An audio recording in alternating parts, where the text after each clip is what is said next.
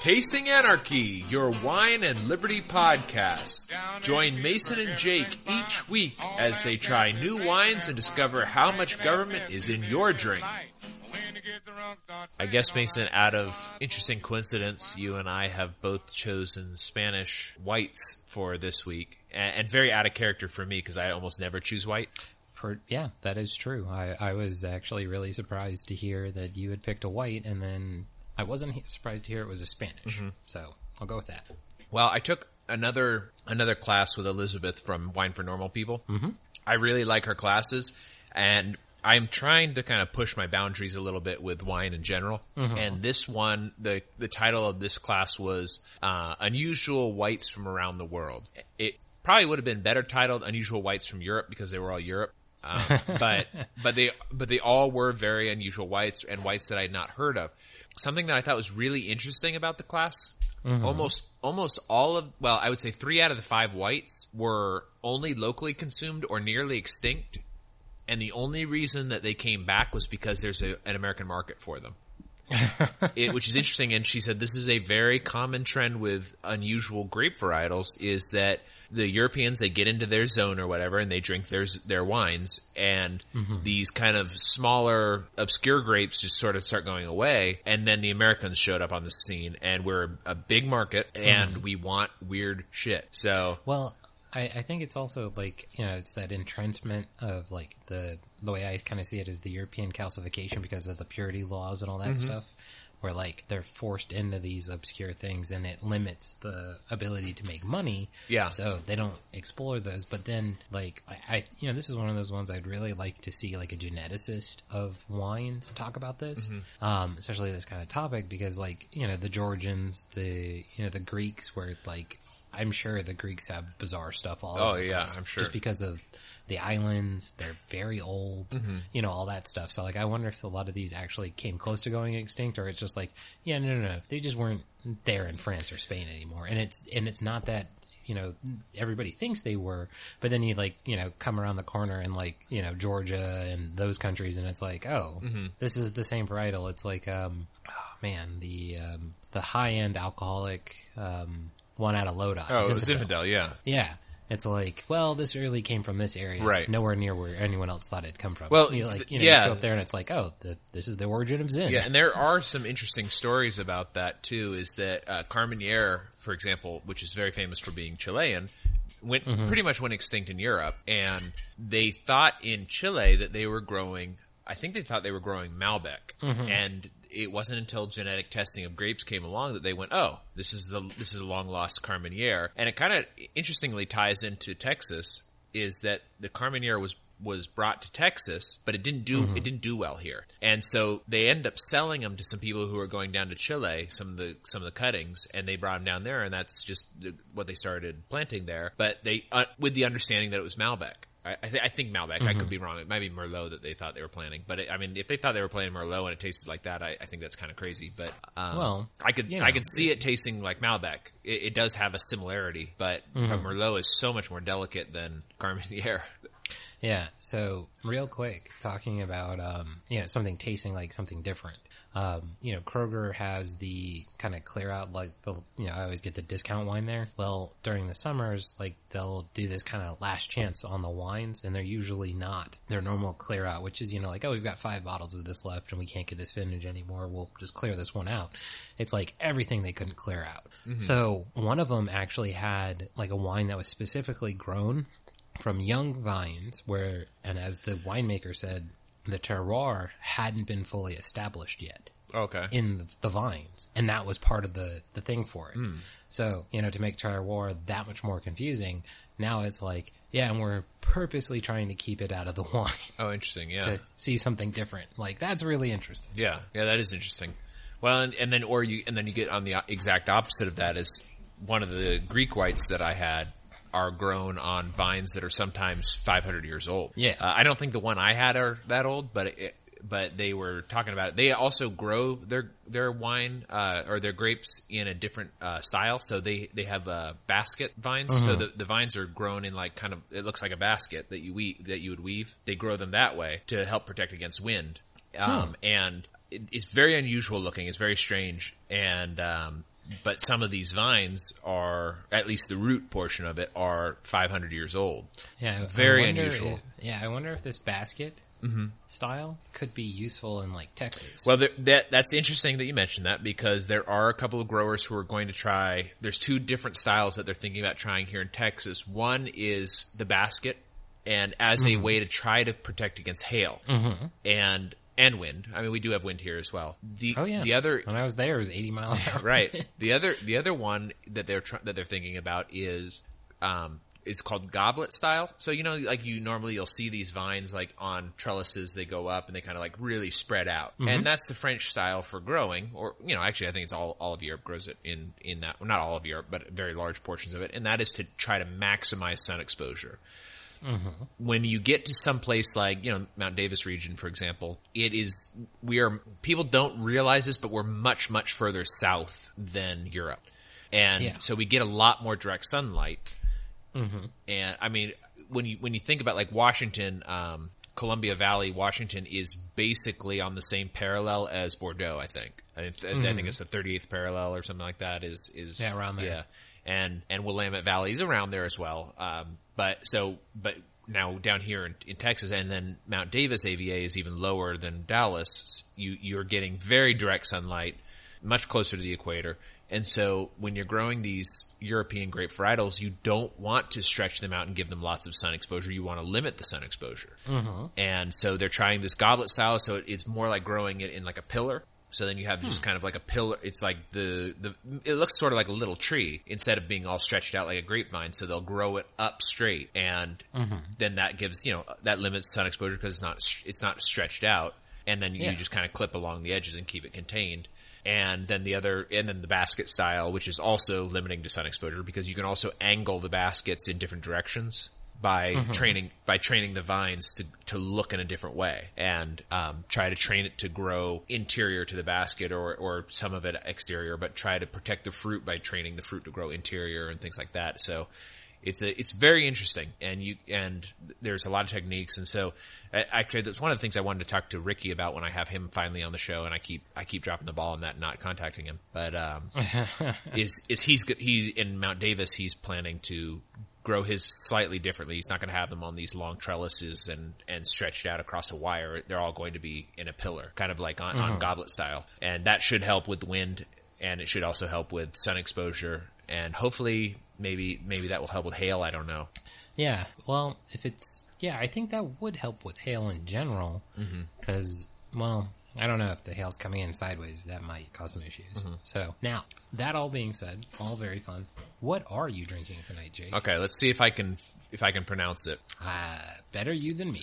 So I think it's Ulasia Guettariaco. I know how to pronounce this next one because I have it written down. It's Chacolina. It's spelled T-X-A-K-O. L-I-N-A. It's pronounced Chacolina. Bianco. It's a 2016. It is said it is nation of origin Spain, but it is from Basque country, so it is a different culture, a different group of people, different language than Spanish. And there are Basque people also in France, so it's sort of a cross-border, sort of a sub-country in Spain/France. It's 11% alcohol by volume. At Total Wine, I got it at Total Wine. It's $19 a bottle, but I bought 6 bottles of wine. I usually don't buy one bottle of wine. I usually buy in whatever the discount amount is. So I bought 6 of whatever the buy and share or whatever thing is, and you get 10% off. So it ended up being $17.09 for me. It is a really, really interesting white wine. Very different than most white wines. So it is platinum in color. It is very, very pale. Very, like, it does have a little tiny bit of color, but it's super pale. Smells a lot like pear. What's interesting about this style is that it's carbonated. It's not sparkling carbonated, so it's not a strong carbonation, but it has a little bit of carbonation. It's very, very crisp, and part of that's the carbonation, but it's also very citrusy. It is a little bit more minerally than your typical white. So and actually in the class I took, these wines very often have a briny flavor. This one does not. It tastes a little bit like slate, kind of. It's got a little bit of that like sort of chalky slatiness in it, but mostly it's citrus and very floral. very, very light bodied. It almost feels like nothing on your tongue, and obviously no tannins because they're not fermented on the skins or the vine. It is really interesting. I can't really compare it to another white. Maybe because it's so citrusy, it may be Sauvignon Blanc, but it's not the same. It's a very different wine. It's very interesting. And then, as you and I were talking about before the show, there's only really two places where they drink this. They drink it in Basque Country and in America, and something like 95% of their exports or whatever are to the United States for this particular wine. I'll give a little bit of information on the region. So the region is Chacolina, and the grape that is used for this, it's 85%. I'm going to do my best to say this. It's Hondarabi Zuri, and it is their white wine or their white grape. It has other names too, but I think it's actually Petit Mensang. Now that I'm looking at my notes, I think it's also called Petit Mensang. Just in Basque Country, it's called Hondarabi Zuri. So there is a lot of like, I don't want to read Elizabeth's notes verbatim because this is her notes, and you know, our listeners didn't pay for the class. So, but basically, it's a very historical wine. It's been grown there at least since the Middle Ages, probably longer. It has a lot of influence from the Atlantic Ocean. It does get a lot of those. You know, do you remember that Bordeaux that we had, the Haut Medoc, however you say it, that had kind of that kelpiness? Or was I the only one that had the kelpy one? You're the only one who had the kelpy. Okay, I think mine was a 2014, and then you and I both got the 2015, and the 2014 had that kind of sea taste. I imagine that's what she's talking about when she says it's briny, is that it's kind of got that kelp taste, because that's what I described to her, and she was like, yeah, that's kind of what I'm talking about. So they do have a couple of different regions here. The Guetarriaco Chacolina is a sub-region of this. So the DO, for our listeners, it's a regulatory body. It's sort of like our AVAs. It stands for Denominación de Origines. So, you know, something of the origin. Yeah, like the domain of origin or whatever. But I can't really say it. So it's Spanish. You can look it up. Or maybe I'll put it in the show notes, but it is, they do grow red in this region, but it's 85% of what they grow is for whites. And apparently the Basque, this is what they drink every day.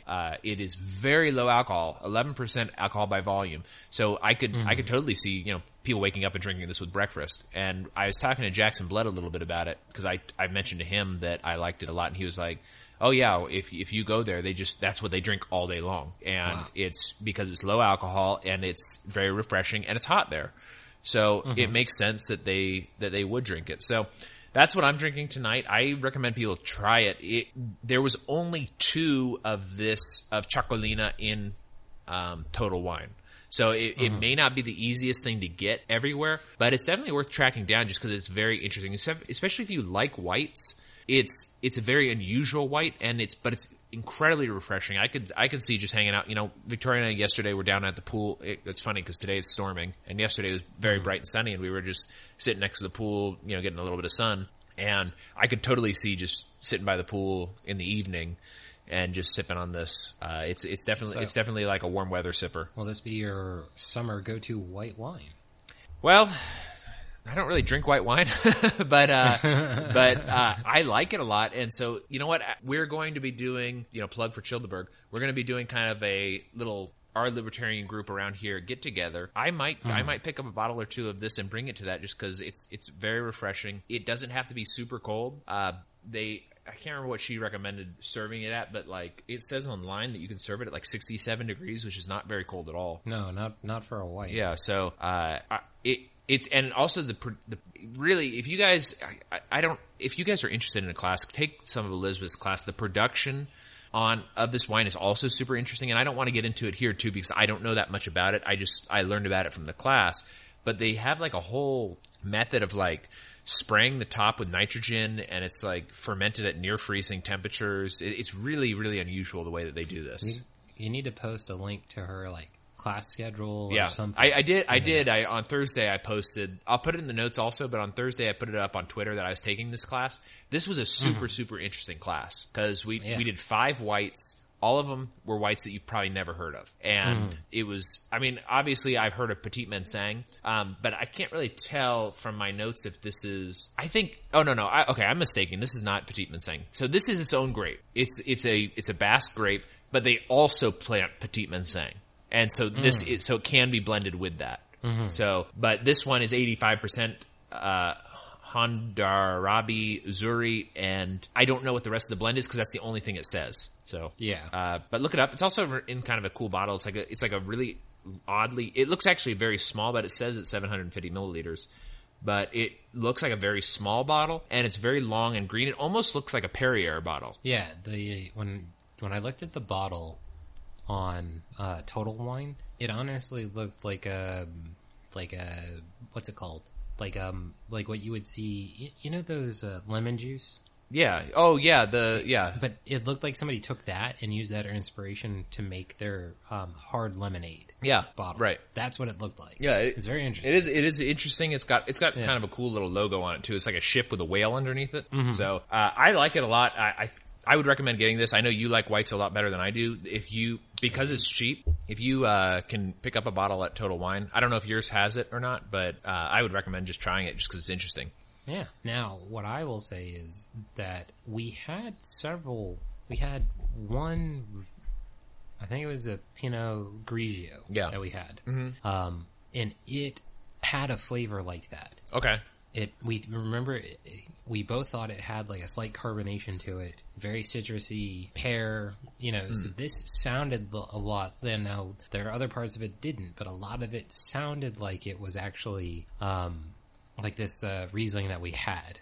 So, that's very possible. So this is one of the things that Elizabeth was saying is that, so this class only had about 5 people in it. It was a very small class for her classes. And she said for some reason, unless she's doing Pinot Grigio or Riesling, people don't care about whites. And which is interesting to me because from knowing you and from knowing Jackson, both of you kind of think whites are more accessible. I was very, very biased against whites because I thought they all tasted like oaked Chardonnay, and which is not my favorite thing. And until really taking her classes, and it was her classes helped open me up a little bit. It was mostly trying the stuff that you brought to the show when we lived in the same place. It was you would bring Riesling and Pinot Grigio. I already knew that I liked Sauvignon Blanc pretty well, particularly the very grassy ones. But we both didn't care that much for the Silver Fern. Yeah, it was just Grigio, that was very grassy. Yeah, and actually, I think you and I have talked about this off air. The same company that does that one from New Zealand, they make a very, very good Pinot Noir. Yeah, very peppery. Well, for Pinot, very peppery, and but a lot of. I don't want to get into that because that's not what we're reviewing tonight. But no. But it's a good one, and you can go on to Tasting Anarchy's Instagram and see a picture of it with Foxy. So there's that. Yeah. What are you sipping on tonight? So I also have a Spanish white. Now I have a Spanish white of a variety that neither one of us necessarily know that much about. So it's got 2 different names. So there's Macabo or Macabo, Macabeo, or Viura, Viura. So it's a white grape. It's the predominant white grape in Rioja. Which do you know which part of Rioja? Wikipedia, okay. Not that in depth. Oh, okay. So I'm just kind of curious about it because I think that. So our article tonight, which we'll get into later, is specifically about Rioja Alavesa. Yeah. And this is grown in that part of Rioja as well. So I don't know. It's grown in all of Rioja. All of it? Okay. I think like for Rioja, like when they do white blends, this is the grape they use. Got it. Like, okay. I don't think that this isn't the full grape in the Rioja whites, but like this is the predominant blend grape. Okay. So this one is the Cendros white wine. It's probably a 2017. I got it as part of my Splash Total Wines thing I got for my birthday back in January. It is also very light in color. I think one of the things that you described yours is like it's almost like there's nothing on the tongue. Yeah. This one is more viscous. Okay. But it doesn't leave a lot behind. So it's got some acidity to it. It's not super acidic, which is pretty good in my opinion. Mm-hmm. The description online has like green apple in it. I could see where somebody would get green apple, but it's not a heavy green apple to me. Mm-hmm. It's one of those ones where I'm not disappointed I'm drinking it, and I'm not like going like, oh, they shouldn't have put it in this pack. Yeah. But I would have taken like an off sweet Riesling or like a Pinot Gris over this. Yeah. Just because I like that acidity punch and those kind of citrus fruit flavors up more. This, green apple, like I really do like green apples, but I like the acidity of citrus fruits better. Mm-hmm. So, and that's what, when you're describing yours, I'm like, dang, like I wish I had that one. I think you would like mine. Now, one thing I noticed about yours is also pretty low alcohol, 12%. Yeah, 12%. But it's one of those ones where, like, again, it's not a bad wine. Mm-hmm. I can definitely see it's supposedly out of Valencia. So it's one of those, I think it's a contract produced wine, based on the back label. What's really great about a lot of these splash wines is their labels are usually pretty good. Yeah. Like, so it's got the, who produced it. You could go to their website. It's got the importer and it's got their website, but it's got the Valencia sticker with the provenance numbering and all that stuff that Valencia does. A lot of Spanish wines do that, as I'm sure you know, and like Portugal does it too. Yeah. They've got like a sticker and stuff. What we've talked about on the show, kind of like, hey, why have this when you could have these cool other ways of kind of these like holographic stickers. Yeah, tools of indicating quality and things like that. Why do you need the state on top of that? So now, like, not only do you have all that, now you've got a sticker. Yeah. Now, of course, knowing us, if I was in anarchist world, we'd have our own sticker and we'd be trying to sell it to wineries and winemakers, like the Tasting Anarchy approved, wine. Actually, you know what? We should maybe do that anyways, even without a. I don't know how that would work. We should try to do that. That's actually a really good idea. Well, for the Texas Wine Bar. Yeah, there we go. Yeah, when I get that going. Tasting Texas or whatever we'll call it. Right. That would be kind of the idea is like, hey, these are Texas approved wines. So yeah. Another thing about yours that I also noticed, and something I forgot to mention about mine, is apparently this is the case with many whites, is that with reds, the older the better for the most part. With whites, the younger the better. Usually. Not always better, but yeah. They give it, like, you need it to have a little bit of bottle age, but not a lot. So for mine, the Chacolina, they suggest not drinking it older than 2017. Oh, wow. And this is a 2016. So I wouldn't say that I was disappointed in that, but one of the things that Elizabeth was saying about that is that maybe some of those flavors that are unusual mellow out after being in the bottle for that long. So she actually recommended I get a 2018, but they just didn't have any near me. So that's something to keep in mind about whites. Yours is a 2017, so a little bit newer than mine. That's what I think it is. Okay. Okay. On the back, it's got a winemaker sticker and it's got a printed note. But this, like a lot of the splash wines, they just don't say a year. The year isn't necessarily important. Okay. So mine also, and this is often typical, is that they don't often declare vintage unless it's like a really good vintage. But with white wines, it's a very different situation. So with mine, it is stamped on the bottle 2016. It also does say it kind of on the side here. It says Coseca 2016, which I think that would be the same as Circa 2016. I think so. But I don't speak Spanish, so I'm not sure. I should ask Antonio when I get to work. But yeah, so it's stamped on here that it's 2016, and I don't know if that's because of U.S. regulation or if it's just helpful. But well, if it's mainly for U.S. production, yeah, that might be it. Right, and you know what I mean? Yeah. Like they might label it specifically because people in the United States care. Yeah, they do care, and also for this, like.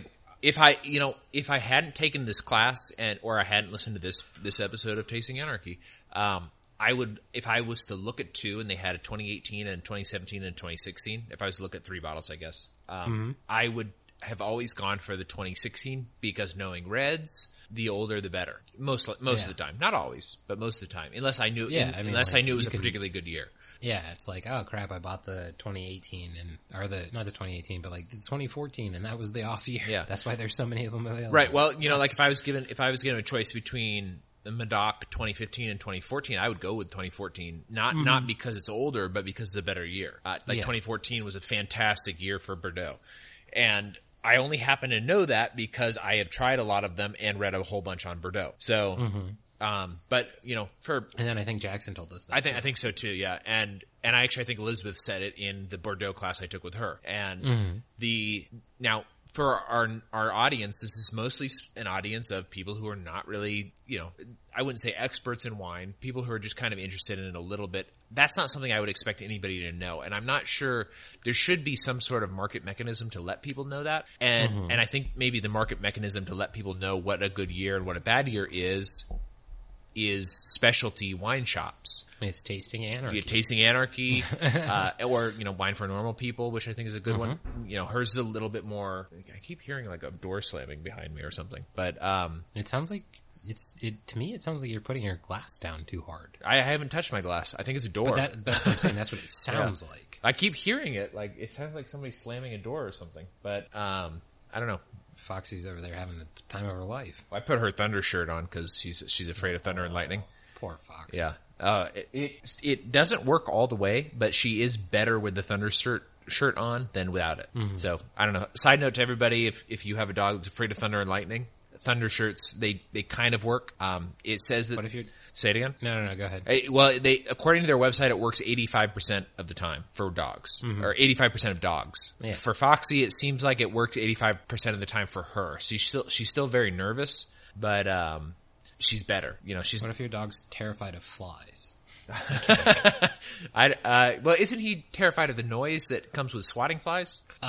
He's just terrified when the fly gets in the house. He just hides under the bed because he knows something's going to happen. Okay. Yeah. So, anyways, back to wine. Not cute dogs. Yeah. One thing. Or mystery noises. Well, and actually, you know what? We're going to be featuring Henry in the near future. Oh. On Instagram, if I can get you to take a picture of it, because I would like you to. You and I are going to be doing some reviews of Texas wines. I would like you to get a picture of your bottle with Henry for each one of those, so that we can kind of showcase Henry as well on the Instagram. Foxy's afraid of wine bottles, so even though I take a lot of pictures of her with wine bottles, she doesn't like it.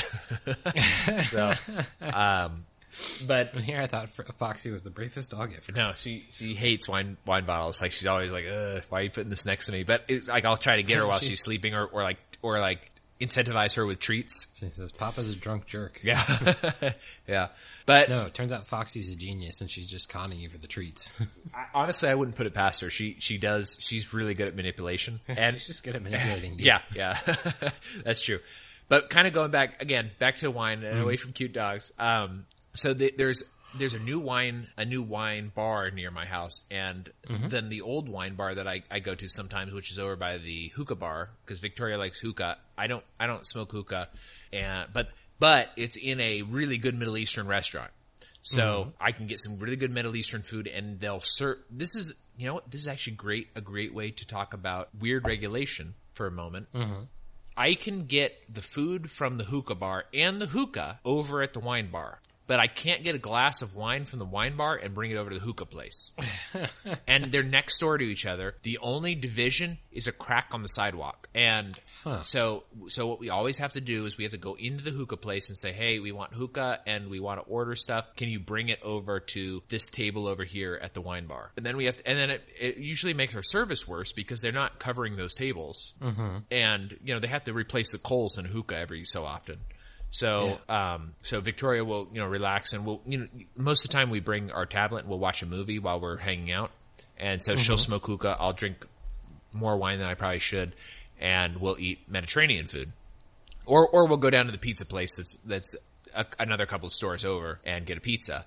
And, but there's just this weird regulation that the hookah place, even though they have a liquor license and a wine license, just liquor license, I guess, for all alcohol, they have They have that license. They are allowed to bring their non-alcoholic things over to the wine bar side. So Victoria wanted hookah and she wanted a mixed drink. But because of where it was, they couldn't bring the mixed drink to her. And for me to have wine, we couldn't do both. So we ended up having to move the table across the line and put her on the side of the hookah bar and me on the side of the wine bar. It was so ridiculous. And it's just one of those kind of things where it's like, okay, what does 2 feet make a difference? But the guy who owns the hookah bar, well, the Mediterranean restaurant, it's called Babouche. Shout out to Babouche. The guy who owns that, like, he's terrified that the Texas ABC will come down on him. And the wine bar, the same thing. They're terrified that the Texas ABC will come down on them. And we've had really, really good weather in Dallas lately. So it's been really great weather to just kind of hang out outside and just kind of chill out. So I've been, and they also, oh man, they had, well, we'll get into this too, because we're going to go into Rioja a little bit. They had these really good Riojas not on draft. What do you say that when it's a wine? It's that's for tasting. By bottle? I wasn't buying the bottle, by glass. Yeah. No, by glass. Okay. Yeah. So yeah, they had these really good Riojas. They had 3 of them available. And all of them were good. And I actually have, I don't have the same one that they have, but I have a similar one that I'm not going to review, but I'm going to talk about it when we get into a news article. But it's kind of one of those weird things where it's like this is an additional barrier to businesses where they have to kind of police their customers when there is the opportunity for somebody who wants to go to the wine bar but doesn't necessarily want hookah, and vice versa. And they have an opportunity to both sell, but it makes it additionally complicated. Now, I'm pretty relaxed, so I don't really care that much if there's a little bit of extra effort, and I'm totally fine with just moving the table over, 5 feet. But for some people, they'd just be like, no, I'm not going to do this. Well, some people wouldn't assume they could do that. Oh, well, yeah. I mean, maybe that's my anarchist spirit where I'm just like, well, what if I do this? And they're like, no. And then I'm like, well, what if I do this? And they're like, well, okay. Yeah. Well, it's like, you saying like, oh, we bring the tablet and watch a movie. Yeah. Yeah. And we're there for like 3 hours. So that would never occur to me. Mm-hmm. But I also have a 2-year-old, so. That's true. Yeah. So we don't have kids yet. And we do this at like the all-you-can-eat sushi places too, and they hate it because we'll be there for like 3 hours watching a movie and eating all-you-can-eat sushi, but very, very slowly. So, like, I'll go through like 80 million Diet Cokes, actually we're in Texas, so I'll go through like 80 million Diet Dr. Peppers, and then like 20 plates or whatever of the sushi type items, but it's over the course of 3 hours because I'm there, I'm watching a movie. Like we watched most of The Matrix at Babouche while I was drinking wine and while Victoria was smoking her hookah. So I don't know, interesting thing. Do you want to get into the news article now, or do you got a comment? Yeah, let's get into the news article. Okay, so this is relevant to both what you and I were talking about, and that is that. Well, I think it's relevant to that. It's also relevant to regulation on wine, and relevant to one of the comments you made earlier, where you were talking about how they kind of have. I don't want to say draconian, but they have very strict regulations on their... You won't, but I will. Okay, all right, well, very well. Draconian. So there is a lot of very difficult regulations surrounding wine and their region of origin, what we would call AVAs. So for the sake of me, saving my attempt to pronounce things, I'm just going to call them AVAs. Even though I guess it would be EVA, European Viticultural Area, but they're equivalent of that. So the article is from Forbes. It is called Rioja Alavesa Going Its Own Way. And it is by Michael Williams, or either Michael or Michelle Williams. Michelle. Okay, Michelle Williams. So for everybody who's listening, if you're not super familiar with Rioja, that's fine. I was not that familiar with it, other than I knew that I really liked their reds until recently. And they actually have 3 sub-regions, but you'll never see these sub-regions on the bottles because they are all... Well, it's not that you won't see them. It won't be labeled that way. So there's Rioja Alavesa, there's Rioja Alta, and there's Rioja Baja. And these are the three and also Rioja basically means the river Oja. So, so there's a river there called the Oja, and that is what Rioja means. So... Oh. So anyways, the classification system for Rioja only labels the wines so that you, you're not likely, like I said, you're not likely to see these regions on the bottle. Some of them have it on the back or in very small print, and that's going to kind of lead me to the bottle that I have over here that I want to talk about a little bit. So you won't really see that. So a group of growers and winemakers in Rioja Alavesa are working to change the system. And what they want to do is basically break away from Rioja and just become Alavesa. So Alavesa has a different type of soil. It is mostly limestone and chalk, which is very good for Tempranillo. You and me, big fans of Tempranillo. We are. I'll get into it. Let me finish summarizing the article, and then I'll get into it. But so they also, because of the climate and the soil, they space them apart a little bit further. And so it's different than growing it in either Rioja Alta or Rioja Baja. It's a different method of doing it. So the group believes that due to new technologies and new techniques, Rioja Alavesa is now producing much more distinct and high quality wines, and they should be recognized as a separate area. They are pressuring the EU and Spain for a new DO, which is, like I said, the equivalent of our AVA, that would allow them to label their wines to reflect that they are a unique terroir of the Rioja Alavesa. The new DO would just be Alavesa. It would not be Rioja. So this would require cooperation from the current regulatory council that represents Rioja And the EU. And the EU and Spain and the Spanish federal government. So there is multiple layers of this. And the concern is that this will alter Rioja wine if Alavesa moves off, since Rioja uses grapes from all three subregions for the most part. So what they usually do is they'll get juice from all three. So one of the things that makes Rioja slightly different than a lot of other places is that the way that they not label, but the way that they kind of describe theirs is based off of how long it has been in the barrel, which is a little like, so can you imagine? I mean, we do have a little bit of that in places like California, because they'll say, oh, this has been in the barrel for 22 months or whatever. Or they'll tell you, like, aged for the first 18 months on oak. Right. 80% new French, 20%, 10% this, 10% that, and then finished aged in, steel or something. Yeah, but for Rioja, it's a little bit different. They have different levels, and the different levels, let me see if I can find them, because I actually didn't put it in my notes. But, okay, here it is, yeah. So it's listed by how long they spent on oak. So it is, the youngest is Joven through Crianza, then it's Reserva. I get mostly Reserva Riojas because it's usually the cheapest, and then they have Gran Reserva, which is on oak for longer. So that's how they do their rating system, is based on length of time on oak, which is unusual.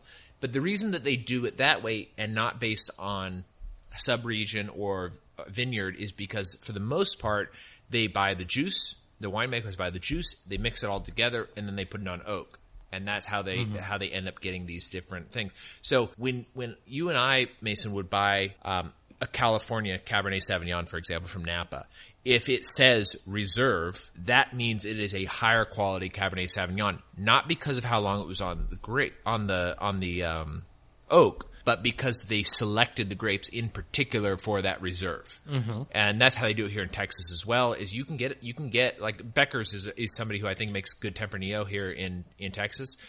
They just have Tempranillo, and then they have Tempranillo Reserve, which is select grapes from select vineyards, and it is a higher quality than the regular Tempranillo.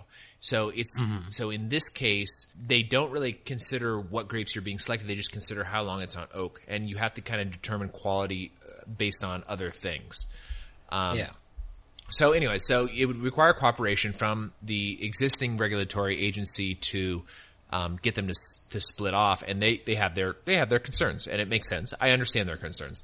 So some of the people pushing for some people in Rioja Alavesa are pushing for compromise. So they're thinking that maybe we can, instead of splitting off entirely from Rioja, we can maybe just call it Rioja Alavesa and still be part of Rioja. And then there's a lot of others who are saying, no, we need to split off entirely. And one of the criticisms of the Dio Rioja by the anti-Rioja Alavesa growers and winemakers is that the Dio Rioja puts an emphasis on time on wood, like I was saying, instead of on terroir. And they think that their terroir reflects a higher quality than just time on oak. And that kind of makes sense a little bit because because it's not just technology and techniques, it is that they do spend a lot more time on their grapes because it's a little bit more difficult to grow there.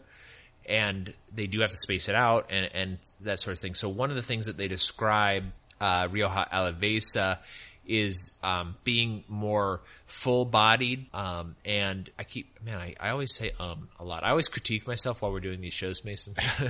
Like I know what you're saying. So it's a fuller body, it's a higher acidity than regular Rioja, and as such, they want it to be a subregion. Now, one thing that brings us back to my wine, and this ties into your wine too because it's a Rioja, is one of the things that's different about Rioja Alavesa is that it is not Spanish. It's Basque. Mm-hmm. And that puts another divider between these regions is, although most of Basque country drinks Chacolina type whites, this part of Basque drinks Rioja reds mostly. And that differentiates them enough that they feel culturally separate as well as agriculturally separate, and terroir, their terroir is different as well. So that's an interesting thing. So this kind of plays into a lot of things that you and I talk a lot about, and that's one is a regulation. One of that is we don't talk about this a huge amount, but we do touch on it once in a while, and that's culture. Culture, although it's not something that's really tangible, it is something that matters in a lot of cases. Well, I think it plays so much into the terroir concept. It does, yes. Is culture and terroir are kind of the same thing. Mm-hmm. So the culture of the wine is the terroir. I think that's a great way to describe it. Yeah, it is. It definitely involves it for sure. So we have that. And sort of to that thing, the culture, their method for making Rioja in Alavesa is different. So they have a different technique, and I'm not going to pretend that I can really describe it, but it has to do with, they basically allow it to ferment they don't crush the grapes at first. They just allow it to ferment in the grapes on the vine. And then once it's fermented and has started producing wine, then they crush it. So they do it a different way. Mm-hmm. And I could be totally butchering that method because it may be way more complicated than that, but that's my understanding is that it's just a slightly different way of producing wine. And it produces, it's a very different way. The other thing that they talk about too is that they use a much higher percentage of Tempranillo in Alavesa, and I believe that it's most Riojas are Tempranillo and Grenache. In Alavesa, they use Tempranillo, and they will make it slightly more acidic by adding Viura, the white wine. How do you say it? Viura? Viura? Yeah. That's what I'm thinking. Yeah. So the one I'm drinking. Yeah, exactly. So they isn't that acidic to me. Well, they will blend it with that to increase the acidity of the Tempranillo. And so, Jacob, should I save the rest of the bottle that I have and then try to blend it with the Texas Tempranillo that I have? That actually might be really interesting. Or terrible. Or terrible. But it's a very small percentage. It's like less than 5% usually. So that is one of the things that they do to just try to, well, it's not even that they're trying to differentiate it. It's just they have a different culture. Like their wine culture is different. And it goes back, at least the Middle Ages, probably older than that. Yeah. So this is the thing that is confusing and interesting to me. Mm-hmm. So Rioja makes a specific type of wine, as you described it at the beginning. And I'm not saying you misled us. Right. So, but this is what's confusing is then we talk about Alavesa, and it's not like, oh, no, we're 55% Tempranillo and 45% Grenache, and they're 50-50. Yeah. No, they're fermenting in the grape. Right. They're using a different combination. Mm-hmm. And the other people, it's kind of like, no, we want all their qualities. But these guys are like, look, we're making something completely different. Why aren't they distinct? Like, this to me is kind of one of those things where it's like, if you're so there's the two other regions are Alta or Rioja, Alta, and Rioja Baja. So if you were those two regions, like I wouldn't want to be associated with Alavesa because they're doing something completely different. Yeah. Yeah. So, to me, it's like one of those things that's like, I'm sure there's a lot of people in Alavesa who are just like, no, we don't want to break off because they don't do it that way. Or maybe they're, Spaniards that have bought land in the area. Yeah. And they're growing in the traditional Rioja method, they're doing the traditional Rioja methods and stuff like that. But it's kind of one of those things that's like, no. You keep your cultural differences bottled into us, but we're not going to use each other. Because, to me, it seems like such a, and this is one of those things that, you and I talk about and we don't know because we don't make wine is, each little different change you can do to affect it. It's like when you're, making a pulled pork. It's like, well, this time I used 10 teaspoons of black pepper as opposed to 9.5. Well, on a wine, that could be 3 years before you know what it did. And so, these people are doing completely different things. It's like, why would Alta or Baja want to be part of that? Because, I understand you lose the majesty or the majesty of the Rioja name. Yeah. But also, if Alavesa was like, no, we're just going to make Tempranillos. 100%, maybe 95, 5% something else. And then, still label it as Tempranillo, kind of like the U.S. styles. I could see, them going, no. We'll still make Rioja, but we're going to also, when we do something, it's kind of like Super Tuscans. Yeah. When we're going to do something that is completely outside of the mold, like pure Tempranillo, we're going to call it Alavesa. So that way, we're taking the hit if it's bad. We're not putting Rioja's name on this. And if it's wonderful, maybe you guys try it. Yeah, well, and that's it is kind of a weird thing. Now, so one of the things that I'm not sure how to talk about it exactly because it's such a foreign thing, I think, to you and me. I do sort of understand why they want to be together. I understand why Rioja Alta and Rioja Baja want to still be together. No. Yeah. Here's the thing. I'm betting Rioja, Baja, and Alta do way different stuff, too. Yeah. I get this. So, as a marketing point, you and I know what Rioja is. You go into the wine store and Jackson Blood's there and he's like, look, man, I've been selling you Riojas for 10 years. Right. Alavesa, which I've told you about many times, is a sub-region. They're doing their own thing, man. This is an Alavesa. I promise you. Same winemaker, you're going to love it. Yeah. You walk out the door with it. We don't know Jackson Blood. We're in Kroger. You see Alavesa, and you're like, well, I want a Tempranillo. So I'm going to get a Rioja because I know it's, mainly Tempranillo. Right. I know what I'm going to get. You have no idea it's Alavesa, Alta, or Baja. I get it. Right. Why you would want to be together. But, it's one of those things how do they come together to begin with if they're so different?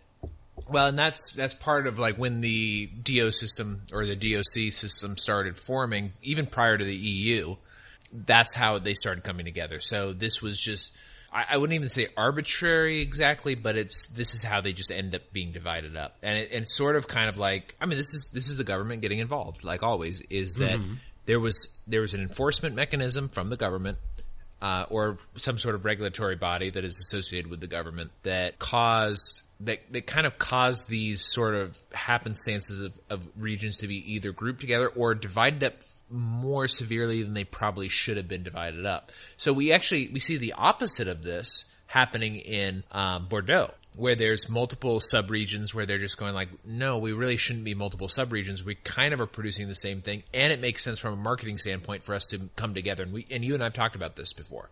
So this is one thing that I think we can get into libertarian stuff about this a little bit, is that from a libertarian standpoint, from the position of secession. So this is basically Rioja Alavesa separating from Rioja proper. And there is, I'm reading your Skype messages, but well, all right. So go ahead. Before we get into the libertarian stuff, yeah, I was trying to find out more about Rioja Baja because the Baja Peninsula in Mexico. I'm assuming Baja is the name comes from. So Yeah, lower, Rioja, lower, Baja. yeah. Baja Yeah. means lower. So Baja California is lower California or Yeah, sub so- California or something like that. Yeah, Rioja Baja is actually the hottest and driest of the three winemaking areas of Rioja subregion, mainly Mediterranean influences.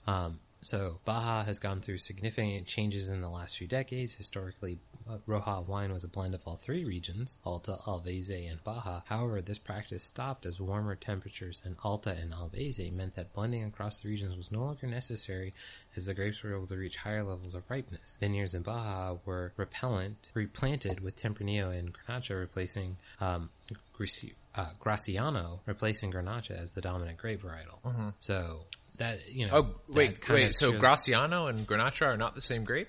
No, they're not. Oh, I thought that was just the Spanish No, word no, for no. Grenache. Grenache is the Spanish word.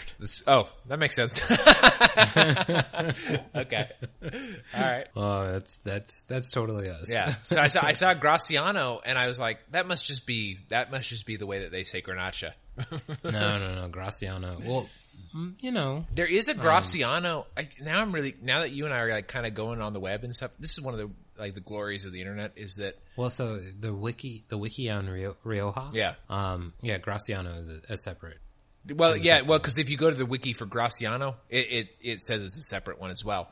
But they do have straight Graciano that is done in like a fortified style. I kind of be I've never done fortified wines on this. I kind of am curious to do I that. don't want to die. That's kind of my problem too. Is I just don't think I would like it. But you know what? I didn't think I would like whites Reach like out to this either. Jackson. We should reach out to Jackson, see if there's something in between that we can try. Well, if they sell fortified in like the 350 range, Yeah. 350 mil. Yeah. Well, I think Why I think they do. I think often they sell them in a much smaller bottles, so we might be able to get like a fortified to try it out. But that's neither here nor there. Mm-hmm. One of the things I kind of wanted to go into about this a little bit too is I did get a Rioja from Last Bottle Wines, which is our quasi sponsor a little bit. We do get a kickback if you guys go over to tastinganarchy.com. And sign up for for Last Bottle Wines through our link. Mm-hmm. And then if you make an order, we get a kickback. You also get $10 off. So it's a really good deal for us.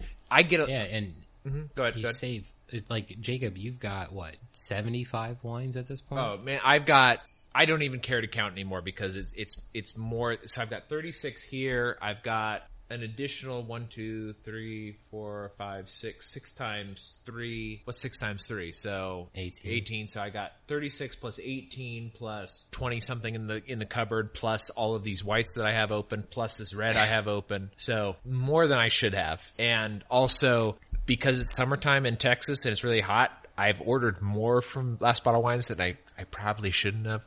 And I put it on. These two things don't follow. I know, and I put it on hold so they won't ship it until fall because I didn't want to ship through the heat. Oh wow, you can do that. Yeah, yep, yeah. That's one of the cool things. That's another plug for them. You can pause the wine. Yes, to the yep, temperature? yeah. So you can buy it now. And put them on hold during the summer because you never know what the temperature in a UPS truck or whoever's delivering it is going to be. Well, let's think about this real quick, and I'm not knocking Last Bottle. Yeah, they're in like the Central Valley, aren't they? No, they're in Napa. So okay. So they have multiple warehouses. So they have a warehouse near Chicago, I think. Mm-hmm. They have a warehouse in Napa. I get most of mine from Napa because that's the proximity to me. And then there is one in I think it's in DC. I think the crowdfunded government guy would dispute that since he drove down from Chicago for Childerberg. Okay, well, that's true, yeah. But anyways, sort of back to Last Bottle. They had a Rioja. Why do you think that I purchased this Rioja? It's not because I love Rioja. There's another reason why.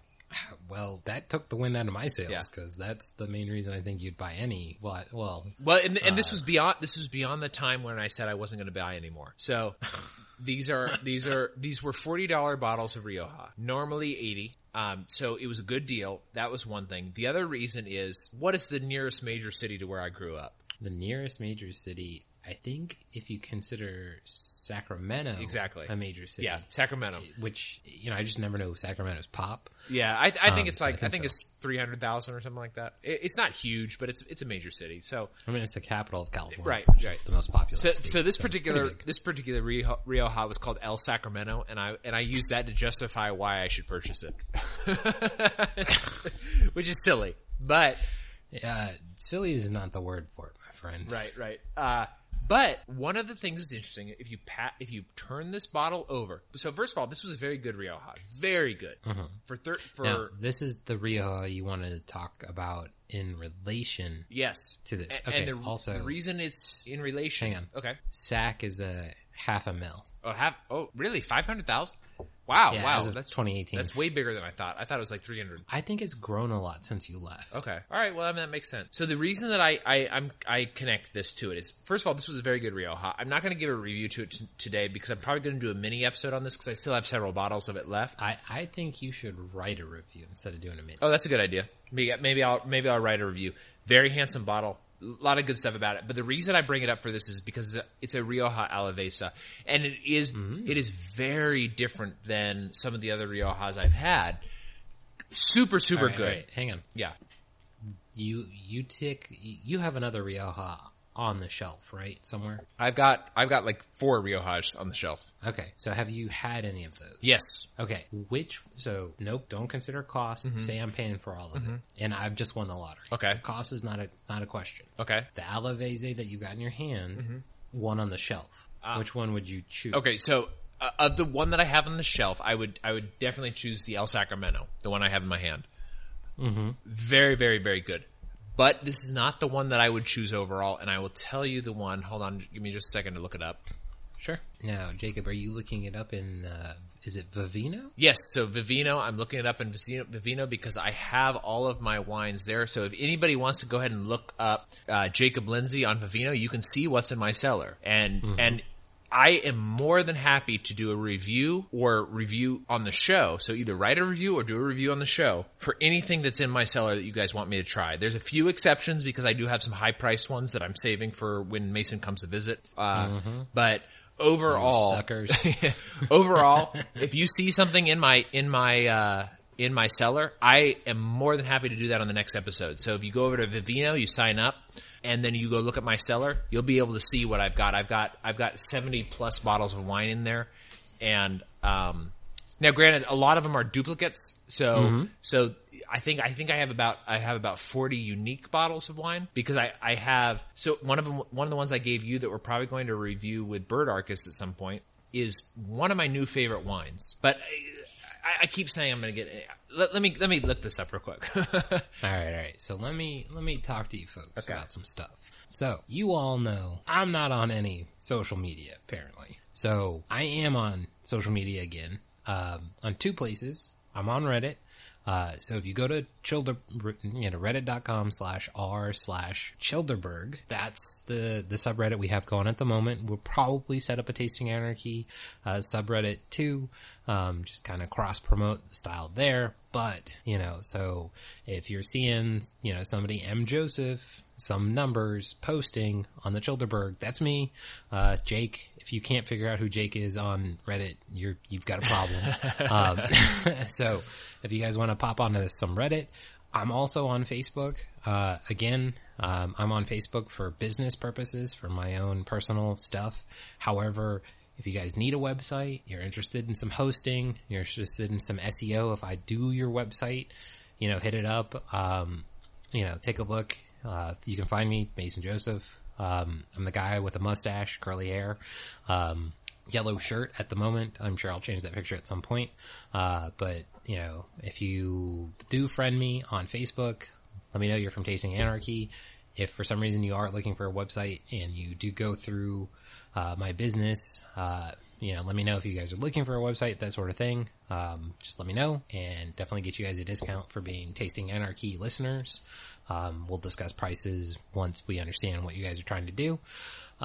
Jacob, we will be switching our hosting to my service at some point, and we may redo the websites through that at some point too, just for streamlinedness. Yeah. Well, that and sort of thing. we're also going to be switching Childeberg probably over to that as well. So Yeah. So, but also Childeberg.com, tastinganarchy.com. You can reach Jacob at tastinganarchy@gmail.com, which as soon as I remember how to get onto cPanel, I am getting rid of tastinganarchy@gmail.com. They will become Mason and Jake, or Mason at Tasting Anarchy and Jake at Tasting Anarchy. Yeah. So at some point we'll be replacing that. So just kind of know that ahead of time.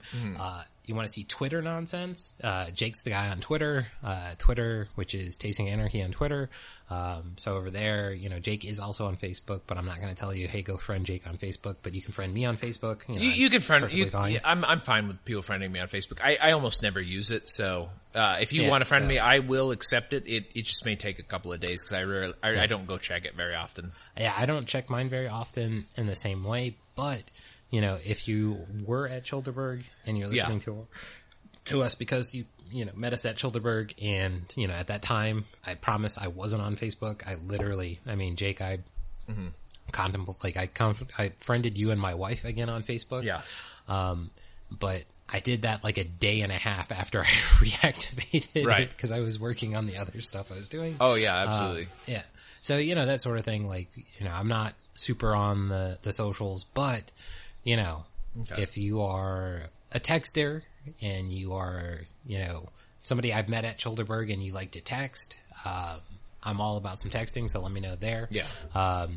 I think also, and Jake, it's killing me because I could never get his Twitter handle right. The guy who was talking about Mumble. Oh, Orthazar. Orthazar. Yeah. Yeah. Or he's I think he's like Orthazar McNukem on Twitter. Yeah. So Orthazar, if for some reason you're listening to us, I hope you're still working on that Mumble idea because I've been selling it every place possible. And if you're not going to do it, we're going to do it. Yeah. So, just let us know. We would love to see that you're doing it because there's definitely some of our friend podcasts who could use that. Yeah. Now, also, if you notice a difference in the quality of the sound of this episode, Jake and I are trying something different. If you don't notice this, effing Dark Tom Woods. Yeah. Yeah, that's true. So, we're going to try this. We're going to try recording separate tracks, and then I'll merge them later. And I think Don't give our secrets away, damn it! No. Well, you know what? That's perfectly legitimate. Well, you know who does this, and I the reason you suggested this a while ago, and I was like, it seems like too much work. And then me too. I think it sounds like too much work. Well, I talked to Mark Clare about it, and Mark was like, you know what? It is a little bit more work, but it's not that much more, and it does improve it a lot. Well, that's what I've been wondering about how friends of this podcast, Friends Against Government, the fags, I've been wondering how they do it. They always have a very clean sound. Yeah, and I'm not sure either because I talked to Bird because he's the one who does all the tech stuff for them. Yeah. He just records it the same way I used to. He just has better quality. I don't know what it is. I guess maybe it's that fiber internet. Exactly, that's what I was going to say. Yeah, I guess it's that fiber internet. But let's go ahead and get back to that. So, okay, so I've got three Riojas here that I'll talk about a little bit. Three, yeah. So, I have three Riojas and a Tempranillo, a Spanish Tempranillo from a different region. I was going to say it might as well be Rioja. Yeah. But no, go ahead. So, okay, I got you. So I've got Lopez de Herida Tondina Reserva. So if you recall, we were talking about Reserva, Grand Reserva, and what that means. So it means, and then the junior one. Yeah. Well, I don't get those usually, and they're I'm also just saying, also not really available in the United States very often. Usually, it's Reserva is what's available here. So Lopez de Herida Tondonia Reserva, Tondonia. This is Tondonia. That's what I would guess is Tondonia. Okay. Tondonia. Okay.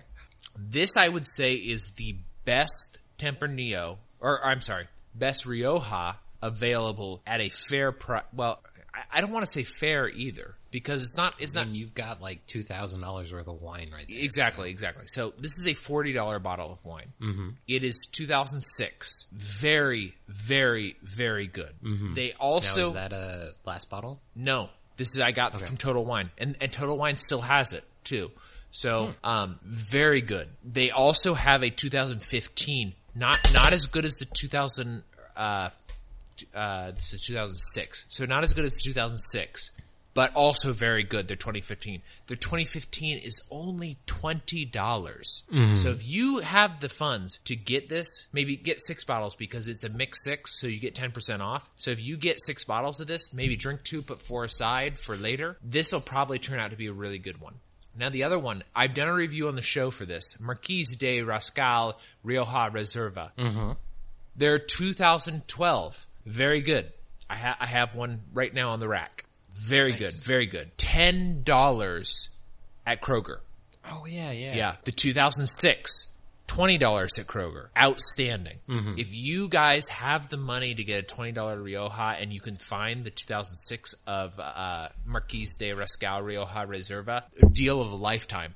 And it's not just me, some schmuck who doesn't really have any certifications or anything telling you this. Elizabeth at Wine for Normal People, when I did a wine of Spain from 10,000 feet. She did one where it's just basically she covers all the regions. She reviewed that and she agreed. She was like, "This is actually a really good deal." She doesn't know why they're such a good deal, but they just for whatever reason they're just not expensive, and you can still get the older ones for very, very inexpensive.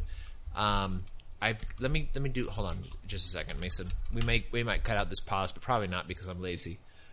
Well, while this pause is going on, I heard a slam, and so as the listeners know, I have a daughter. She's asleep. We always record after she goes to bed on Sundays.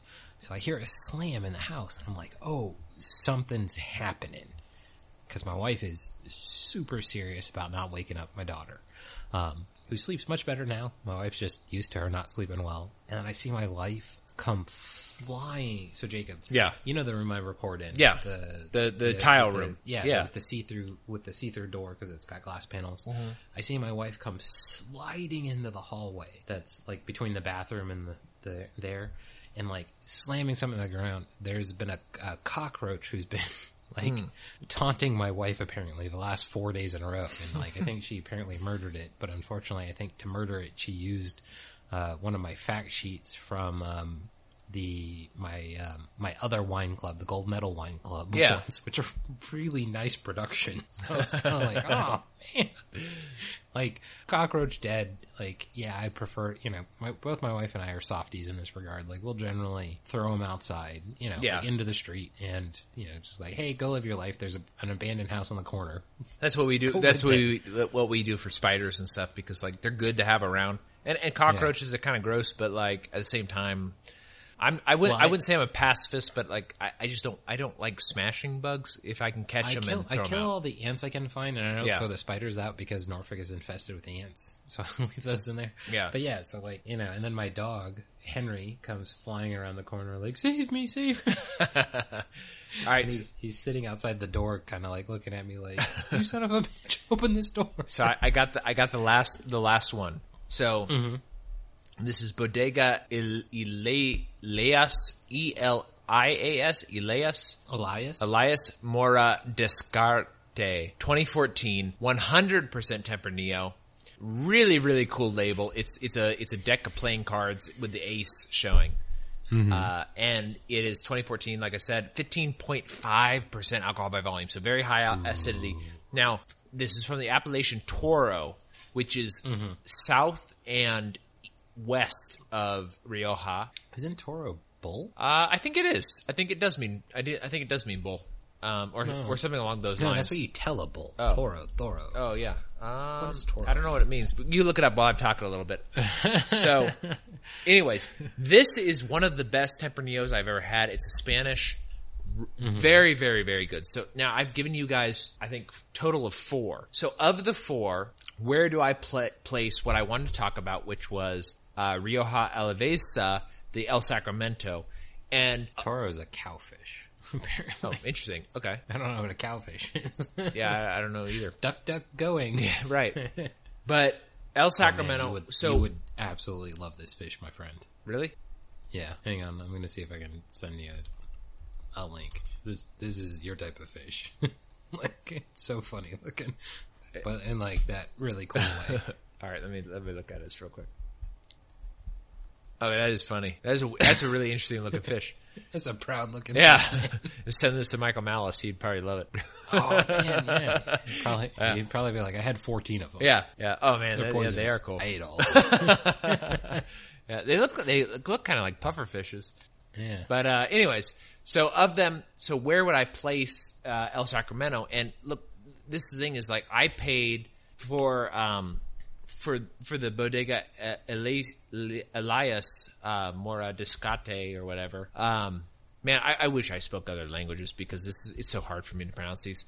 But it's so funny because you took Latin in this. I know exactly. Yeah, exactly. It's all. Well, you know, but the thing is, we never had to pronounce anything in Latin. We all had it was all writing because it's a dead language. So, like, our teacher was always like, "Well, we don't know how it was pronounced, so we just all you do is writing." But anyways, El Sacramento, very different though. So the thing is like a lot of Tempraneos, they're very aggressive and rough, and I appreciate that. I like it a lot. But yeah, there's a lack of refinement to Tempranillo that I think both you and I like. Yes, but the El Sacramento, a very refined wine. The tannins are there. I don't want to give a review because I want to do a mini on this or a write-up of it. But I think a write-up. Yeah, I'm going to do a write-up. It's very good. I still have 3 bottles of it left because I bought 4. And you got to age one of those. I should. Maybe I'll put it aside and you and I can have it next at Childeberg Dose or something, or maybe Childeberg. Dose Vendanias. Yeah, exactly. But yeah, so this is a really interesting topic, I think, in general. Like, you and I have done way over our normal time for this, is that I honestly expected us to finish this episode really quickly because it was such a small article. But Spain is such an interesting wine region. And I would say I'm mildly obsessed with Spain because there are so many good things coming out of there, and there's such a good value. And even now, actually, speaking of, you know, it's not going to be there when this show airs, but if you go right now to Mason, if you go to Last Bottle Wines right now, the current offer, oh, never mind, it's back to the, dang it. There was a $400 bottle of Rioja on Last Bottle Wine, marked down to $130. I wish I had known. I might have picked that up. I thought about texting you because I was almost about to get it too, and I was like, I need to resist because honestly, the deal that they have right now is it's normally $18.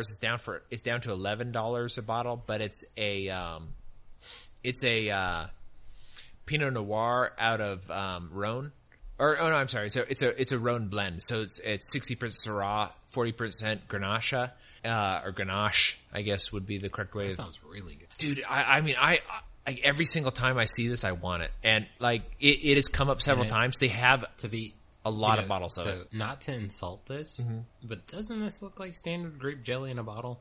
Oh, dude, like you have no idea. But I've been getting these types of things from them.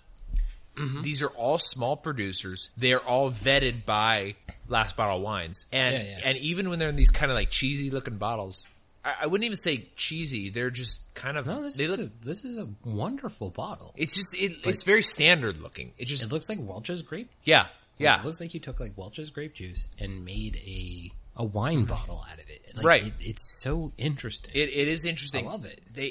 They are the stuff that they're presenting on Last Bottle Wines. Let me plug it one more time for you listeners. If you guys want really good deals on wines, this is $11 a bottle. You can get free shipping if you order 6 bottles, which is still very cheap, $66. Plus, you get a $10 credit if you sign up with our link. Exactly. So you get one of those bottles for $1. Yeah, exactly, $1. And every single bottle that I've gotten from them, and I would say that what something like 90% of the bottles I have are from them right now, unbelievably good. So actually, I finished this. This Chacolina, and I have switched over to this Dante, which you and I are going to review later. $11 a bottle, also with Bert Arcus. Hopefully with Bert Arcus. I'm gonna send it to him next week. This is a 2014. This Dante, it's a claret, so it's a Bordeaux style blend. So good for $11. I like it so much. I'm worried that I'm going to drink all 12 bottles that I ordered before we get to doing the review because it is so good and it's so drinkable. It goes with everything. It goes, well, Tempranillo goes great with hot dogs, but this goes good with hot dogs. This goes good with steak. This goes good with pork. This goes good with salad because it's light bodied. It goes good with everything. It's such a diverse wine. It's so good. But you know me, like other than Gewürztraminer, like I'll drink pretty much any wine with any food, but I prefer the reverse combinations. That's true. Well, actually, let's go and close out. Hang on. Well, I want to close out with it. What would you recommend your wine? Well, I guess not close out, but what would you recommend your wine with? I would not recommend it with hot dogs. Okay. So that's where I was going to say this wine. It's not acidic enough to take the taste of hot dogs out of your mouth. Okay. So when you would burp, and which I do a lot when I eat a lot of hot dogs, because who eats one hot dog? Absolutely. I mean, I eat 4 or 5 whenever I make them. Yeah. Well, especially when I'm making them on the grill at Childerberg. So, oh man, those were so good. Even Victoria ate like 4 of them, and it was a day old. So, for those people who don't know, you get a grill, you get something you don't want to cook, but you want cooked, and I'm around. I will somehow end up cooking it. Doesn't matter if I've cooked it before or not. I'll end up cooking it. So, I have the Centros, which is like you remember how like the Spain didn't have the peso before the euro, but they had a very famous currency. This is like a 500 note currency or coin. It's kind of where the name comes from. Mabecchio, or Vieira is the other varietal out of Valencia. So for me, this would give a weird undertaste to hot dogs. Okay. But you know what I did eat tonight? I did go to Mr. Shawarma's. Shawarma. Yeah, I love Mr. Shawarma. Very, very spicy shawarma with beef. And then I had all the fixins that come with it at Mr. Shawarma, including Abba, which is a fermented mangoes, I think, sauce I love.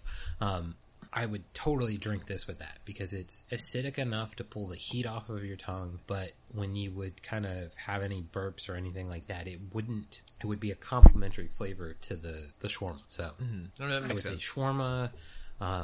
I would avoid most Italian tomato-based foods with this one. Because the acidity in a tomato would be just heartburny, but not like Pinot where it's like clearing the tomato so you're retasting your food.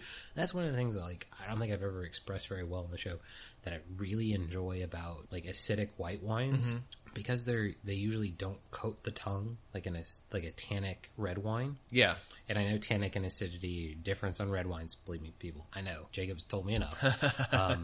But what I like about the acidity in whites is it clears the taste. So, you know, like when you're eating something, it coats your tongue and it builds up on the tongue. So drinking like an acidic wine with it, strip that off of the tongue, and then you taste the food all over again. Yeah. And food tastes different when it's at a different temperature, when it's sit for a while. I mean, it's same as wine. So I think that's one of the things I really enjoy about whites. And I think that's one of the things that, because you can generally consume things like, I eat my peas, my carrots, my steak in that order. Peas, carrots, steak. Not saying that's the order you actually do, but like you eat all the peas, you eat all the carrots, then you eat the steak. Yeah, I'm very much a stage eater. So it's like, it's one.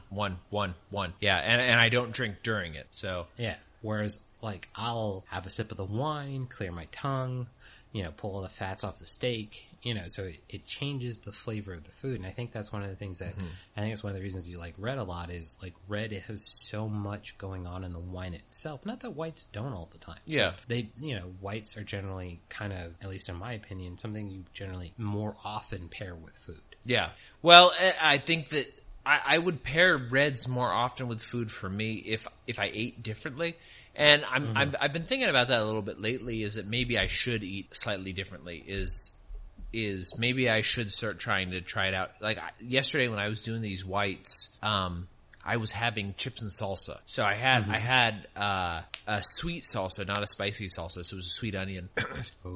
Certain ones were very good with that sweet onion. Certain ones were not good.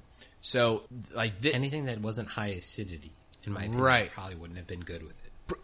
Yeah. Well, you know what? The ones that I liked with it, actually, this one I thought went well with it, but that's not what she recommends with it. She recommended what is ceviche? I'm not sure. I've heard it, but I don't know what it is. You take raw fish, you put it in an acid, and the chemical reaction of the acid in the fish cooks the fish. Okay, that makes sense. So she recommends ceviche with it, oysters, sushi, a light whitefish, which is the only fish that I really like. Well, that's not true. I do. Say you Yeah, like tuna and I salmon. do like. Neither of those are- I liked exactly. I like tuna and salmon, but I like tilapia cooked, like tilapia fillet.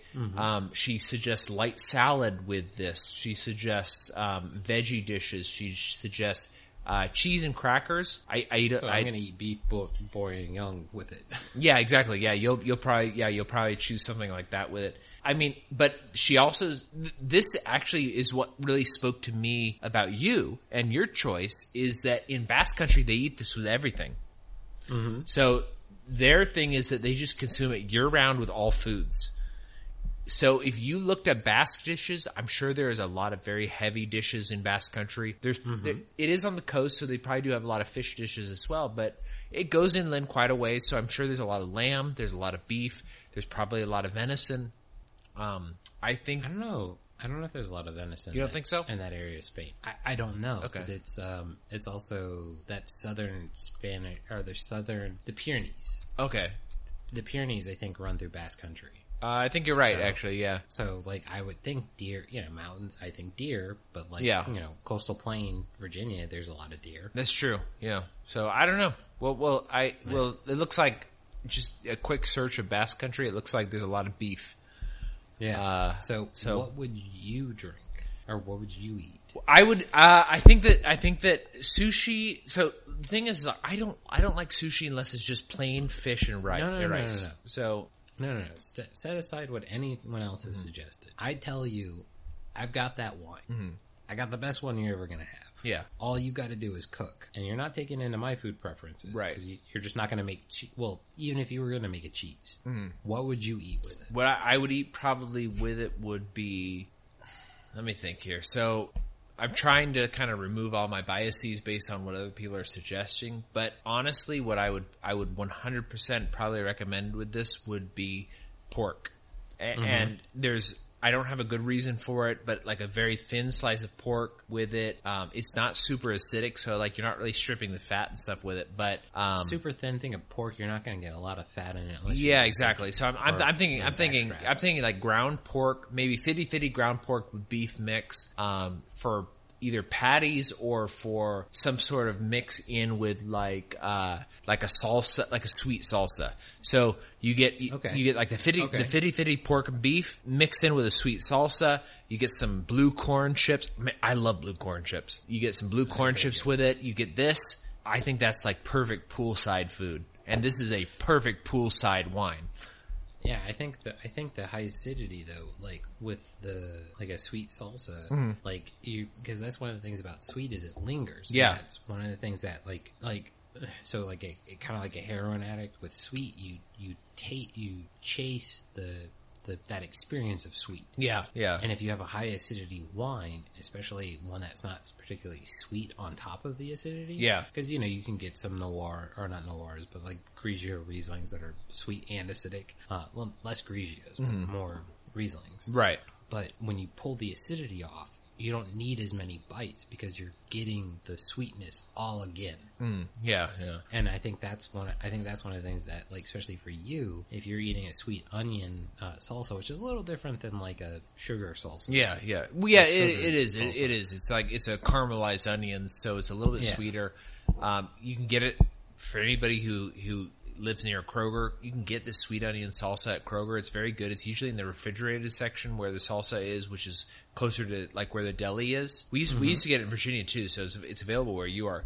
We like the Kroger brand salsa. It's not Kroger brand, but it's one of those brands that is only at Kroger. Yeah. And it kind of it looks like it's like the organic, but it's not organic. It's just the Kroger Kroger brand. But that's what I'm saying is like Yeah. because of the acidity in it. Yeah. Because you're not a super big sweet person, Right. so you're eating something that's not a traditional sweet with an acidity that's pulling that sweetness off your tongue. Exactly. Yeah. And So- I think that's a good. It's a Yeah. good match. It's not bad at all. Not typically what I would go with most. I associate heavy red Riojas with Spain, but this is different. This is Basque Country, and Basque Country has a different culture, different cuisine. So I would encourage everybody to check that out. But I think that's probably a good place for us to end because we are way over time. I think we're at a good time. I think we're at a good mix of our standard episode. I do have about one thing I want to plug at the end of this episode, and that is, look, everybody, one of the things that people talk about, and Mason and I, we don't talk about this a lot, and it's because, I don't know if it's because we're humble or if it's because we're bad at promoting our own stuff, but reviews really help the show. So if you can go out and look at a review, or if you can go onto iTunes or Stitcher or whoever, review it. So we're on YouTube. Mm-hmm. That's right. We're on Stitcher. We're on Spotify. We're on iTunes. Wherever you listen to this show. What is it? 20 minutes at the max? Yeah. If you had to log in, you didn't remember your password, didn't know how to do a review, any of that stuff, let us know. Yeah. Like, what's going on? Exactly. Let us know. And here's the deal. If you review it, if you email tastinganarchy@gmail.com with a screenshot of your review, I'll send you a Childeberg koozie.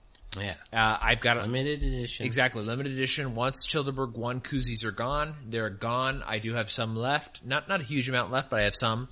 So if you have a review and you want to leave it, I'll send you a Childeberg koozie. It's, nobody else will have it. So yeah, I mean, if you want to see what it is, there's plenty of pictures, I'm sure, on Twitter. People who add the koozie. Yeah. You can follow the hashtag Twitter. Not Twitter, not the hashtag Twitter. That'd be an interesting Twitter hashtag, but hashtag Childeberg. Yeah. Yeah, exactly. So you do that. That's great. So go ahead. Look, you don't even have to do a 5-star. We're not. Yeah, I don't. Yeah, exactly. I don't care what it is. I just want to review. 0-star review. Bird Archist hasn't had, complaining he hasn't been on. We'll send you one, Bird. Mm-hmm. Well, he's got one and a t-shirt coming. So and then I want to start the rivalry with Bird for some reason. I guess we're punching up a little bit. So the other thing too is you heard me talk about it several times, is Wine for Normal People. It's a great podcast. If you're ready to graduate to a little bit more sophistication in wine and a lot more dedication to talking about wine. Exactly, yes. So Wine for Normal People, very, very, very dedicated show. A lot of really good information. Elizabeth is a sommelier. She knows so much about wine. Is she actually a sommelier? She is. Yep, she is. And she is very, very intelligent. Also very approachable. And here's the thing, Jacob has been talking about Wine for Normal People to me forever. And I took a class with him over the winter, and I'll admit, I was drunk when it started.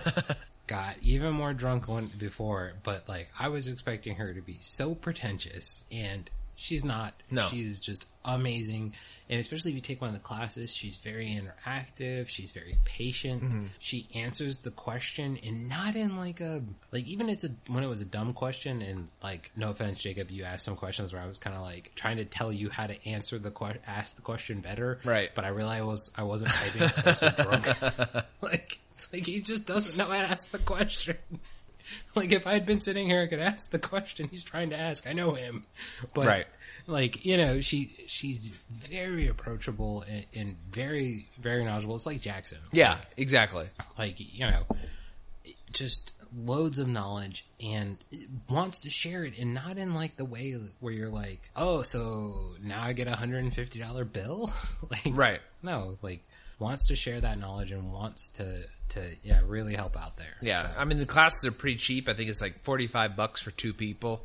35 for one. I think 45 for 2. Yeah, exactly. So if you can get a group of people together, 2 people together, it's 45. But if you get a group of people together, it's pretty cheap to add additional. You have to talk to Elizabeth about it, but the classes are really cool. If you're gonna have 4 people attending a class, she'll cut. I'm not saying she'll cut you a deal, but she is just so happy that people are wanting to take the class. Yeah, exactly. She'll work with you in some way. Yeah. And she has some good classes coming up. So I just did the white wine class, which was it was called Interesting Whites from Around the World. Pretty interesting class. I really liked it. There's another one coming up in July that is tasting wine to really learn about. It says so. I don't know what this class is. This might be an in-person class now that I look at it. Let me go to the other one. So The next one is budget-friendly French wines. Oh. Yeah, so $42, not $45, $42 for 2 people. Oh, that's not bad at all. Yeah, so anyways, I really encourage people to go check that out. If you're not interested in that, I do want to promote Last Bottle Wines, which is our sponsor. Yeah. So if you go over to our website, tastinganarchy.com, you will see that there is a link to sign up for Last Bottle Wines. If you buy a wine from there, we do get a kickback. And as Mason and I were talking about, we did spend a lot of time kind of promoting this, is that they curate the wines. The wines are all good. I get a ton of wines from there.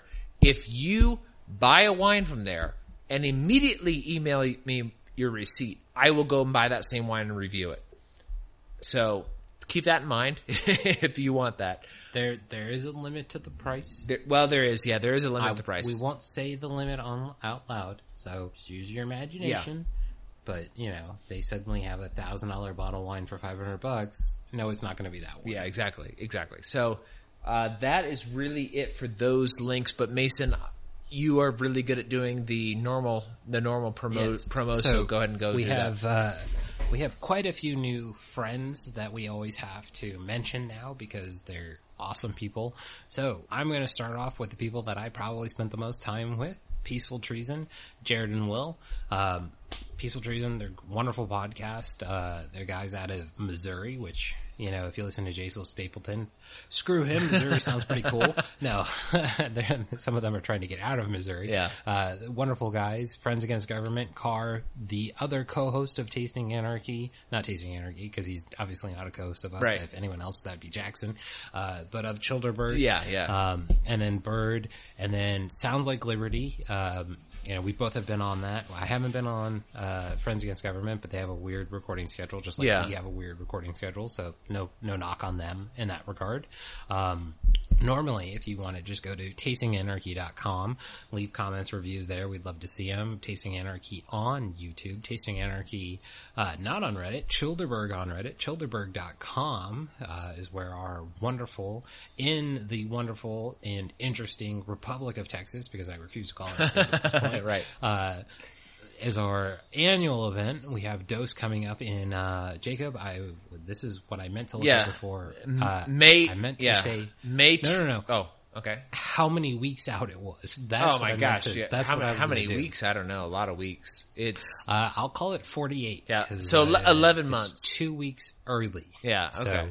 So, 2 weeks early from the other one, so I'm just going to then back off 2 weeks because I am terrible at math despite having an economics and accounting degree. Go Old Dominion. No, we are going to be, for all of those who missed it, because our inability to understand how to plan things, and this is not a knock on Jacob because this is totally Carr and my fault as well, for not trying to put more into this. We'll be doing additional shirts, we'll be doing different shirts, we'll be doing things like that. We'll be raising money to help this event happen. Yeah. So if you can't attend, you want to attend, there will be some way you contribute, do any of that stuff. Link, post, yeah, whatever. Just share it. So here's kind of the breakdown or whatever is all of this is out of my pocket, which I am totally fine with because Childerberg 1 ended up being roughly revenue neutral. One of the best things we've done. Exactly. One of the best things we do, and also revenue neutral for me. Plus, we were able to raise $300 for freeross.org, which is a very important cause to both Mason and me and the libertarian community at large. And if it's not for you, exactly, you have a problem. Yeah, well, you should look it up and see what happened. So recently, Michael Malice had Lynn Ulbrich, Ross's I think mom. That is the one of, if not the best episodes about what happened to this guy. I think there's a Tom's got a really good episode. That's on right, he does. But I think that is so far ago. It's no longer on the iTunes feed. Yeah, if you think you live in a free country, and most of us are very, very privileged, to use a left wing, I guess, term, but most of us are very privileged to not have had in this type of run-in with the government. Ross Ulbrich created a website. He was sentenced to 2 life sentences plus 40 years for making a website. The knee. Yeah, exactly. It's not bending the knee. That's the only reason. The person was like, I don't think the judge, who shouldn't have been a judge, and I have some ideas about things that we can, Yeah. mean letters that aren't threatening. I will possibly be having some posts on Tasting Anarchy about, Sure. Campaigns that I'm going to be starting. Right. In that regard, because I think there are two people in the liberty movement that, we have a huge amount of respect for. Mm-hmm. Obviously, Tom Woods, Bob Murphy, Walter Block. Yeah, Walter Ron Block, Paul, yeah, definitely. Yeah. You take all those people. Yeah. But Scott Horton on the anti-war front. Yeah. Just beyond reason, anti-war, just, nails it every time. Mm-hmm. And then Lynn Ulbrich on behalf of her son Ross. Yeah. You have the anti-war front, and then if you can't get behind anti-war for some reason, maybe your dad's in the military, and maybe you were in the like Jocko Willink, somebody who should be anti-war but isn't. But I can understand that. But somebody where Lynn Ulbrich, it's no, the government systematically lied in every aspect of that case, right? And all she wants is her son back. Right. She, whatever the conditions they want to put on it, she's willing to put up with. Mm-hmm. She's willing to sacrifice the rest of her life to have her son back. Well, and the fact that our government goes, no, you can't have him. Yeah. Is insane. And in addition to that is one of the things she shared on Malice was that she was like, even when she gets her son back, there's still people who have been railroaded like this in prison, and she can't give up. This is her life now, is that she didn't realize it before. And I understand, I didn't realize it before I started hearing her stuff, is that I knew it, but I didn't want to know exactly. There are people who are, this is a guy who basically, exactly what Mason said, he wouldn't bend the knee. He created a website, and through massive corruption was given 2 life sentences plus 40 years. Yeah, and from a judge who just decided that, no, I'm going to take this onto myself, right. And is retired now, by the way. Yeah, with full, all the stuff. That's the thing that kills me about this the most is Lynn has to ask the people who cheated, right, and did all of these bad things for her son back, right, and Cody Wilson, right, is the third on this triumvirate. I'm honestly, and this is kind of conspiratorial, can we get somebody Maddie Kay and some other guys to just watch out for Scott? Right. Oh yeah, for sure. If it talk about flying in the eye of the state, you got Cody Wilson, you got Ross Ulbrich, and then what are they trying to do to Scott? Right. Yeah. It's crazy. It's bonkers. But I think that's a good place to stop. So anyways, go over, you can go to freeross.org. You can also, if you guys are interested in coming to Childerberg, it does help financially for you to go over to childerberg.com and contribute, because it's expensive, and I put out the money and in the expectation that I will make it back through donations. So I have a site secured. So let me give you guys the information for the site. So it is going to be at Emma Long. No. Hang on. Okay. They got to go to childerberg.com to figure that out. Well, okay, go to Childerberg. Yeah, there you go. Anything that isn't on the website. All right, so Childerberg.com. Sign up for the newsletter. It will be announced in the newsletter in the next. This is the 16th, so it'll be in the next 15 days. Yeah, I will be putting out another newsletter announcing it. You can also follow Childerberg on Twitter or Tasting Anarchy on Twitter. I retweet both on both accounts. So exactly. So if you guys want to know more about Childerberg Dose, follow Childerberg. Vidania. Yeah, Dose Vidania, exactly. You can follow both. Which is the Tasting Anarchy only tagline for that. Right. I've come up with 2. Still Not a Cult and Dos Vidanias. And I'm letting Still Not a Cult be for anyone else. Dos Vidanias is ours. I've got another one, Mason, and people who are not libertarian political followers won't get it as much, but the tagline for the next one will be LNC, literally not a cult. So I think that'll be a good one to do. All right, so I think that's a good place to stop. So many alt shirts. Yeah. Oh man, it's going to be so much fun. All right. Anything else, Mason? Stay free. Stay free. Down windows and tearing down doors.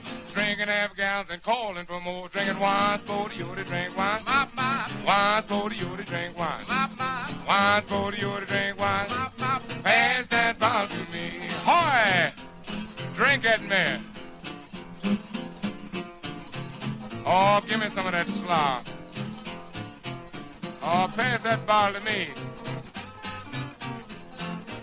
If you want to get along in Peterstown, buy some wine and pass it around. Age runs up to 49. All them cats, they love sweet wine. Drinking wine, for you to drink wine. Wine, for you to drink wine. Wine, for you to drink wine.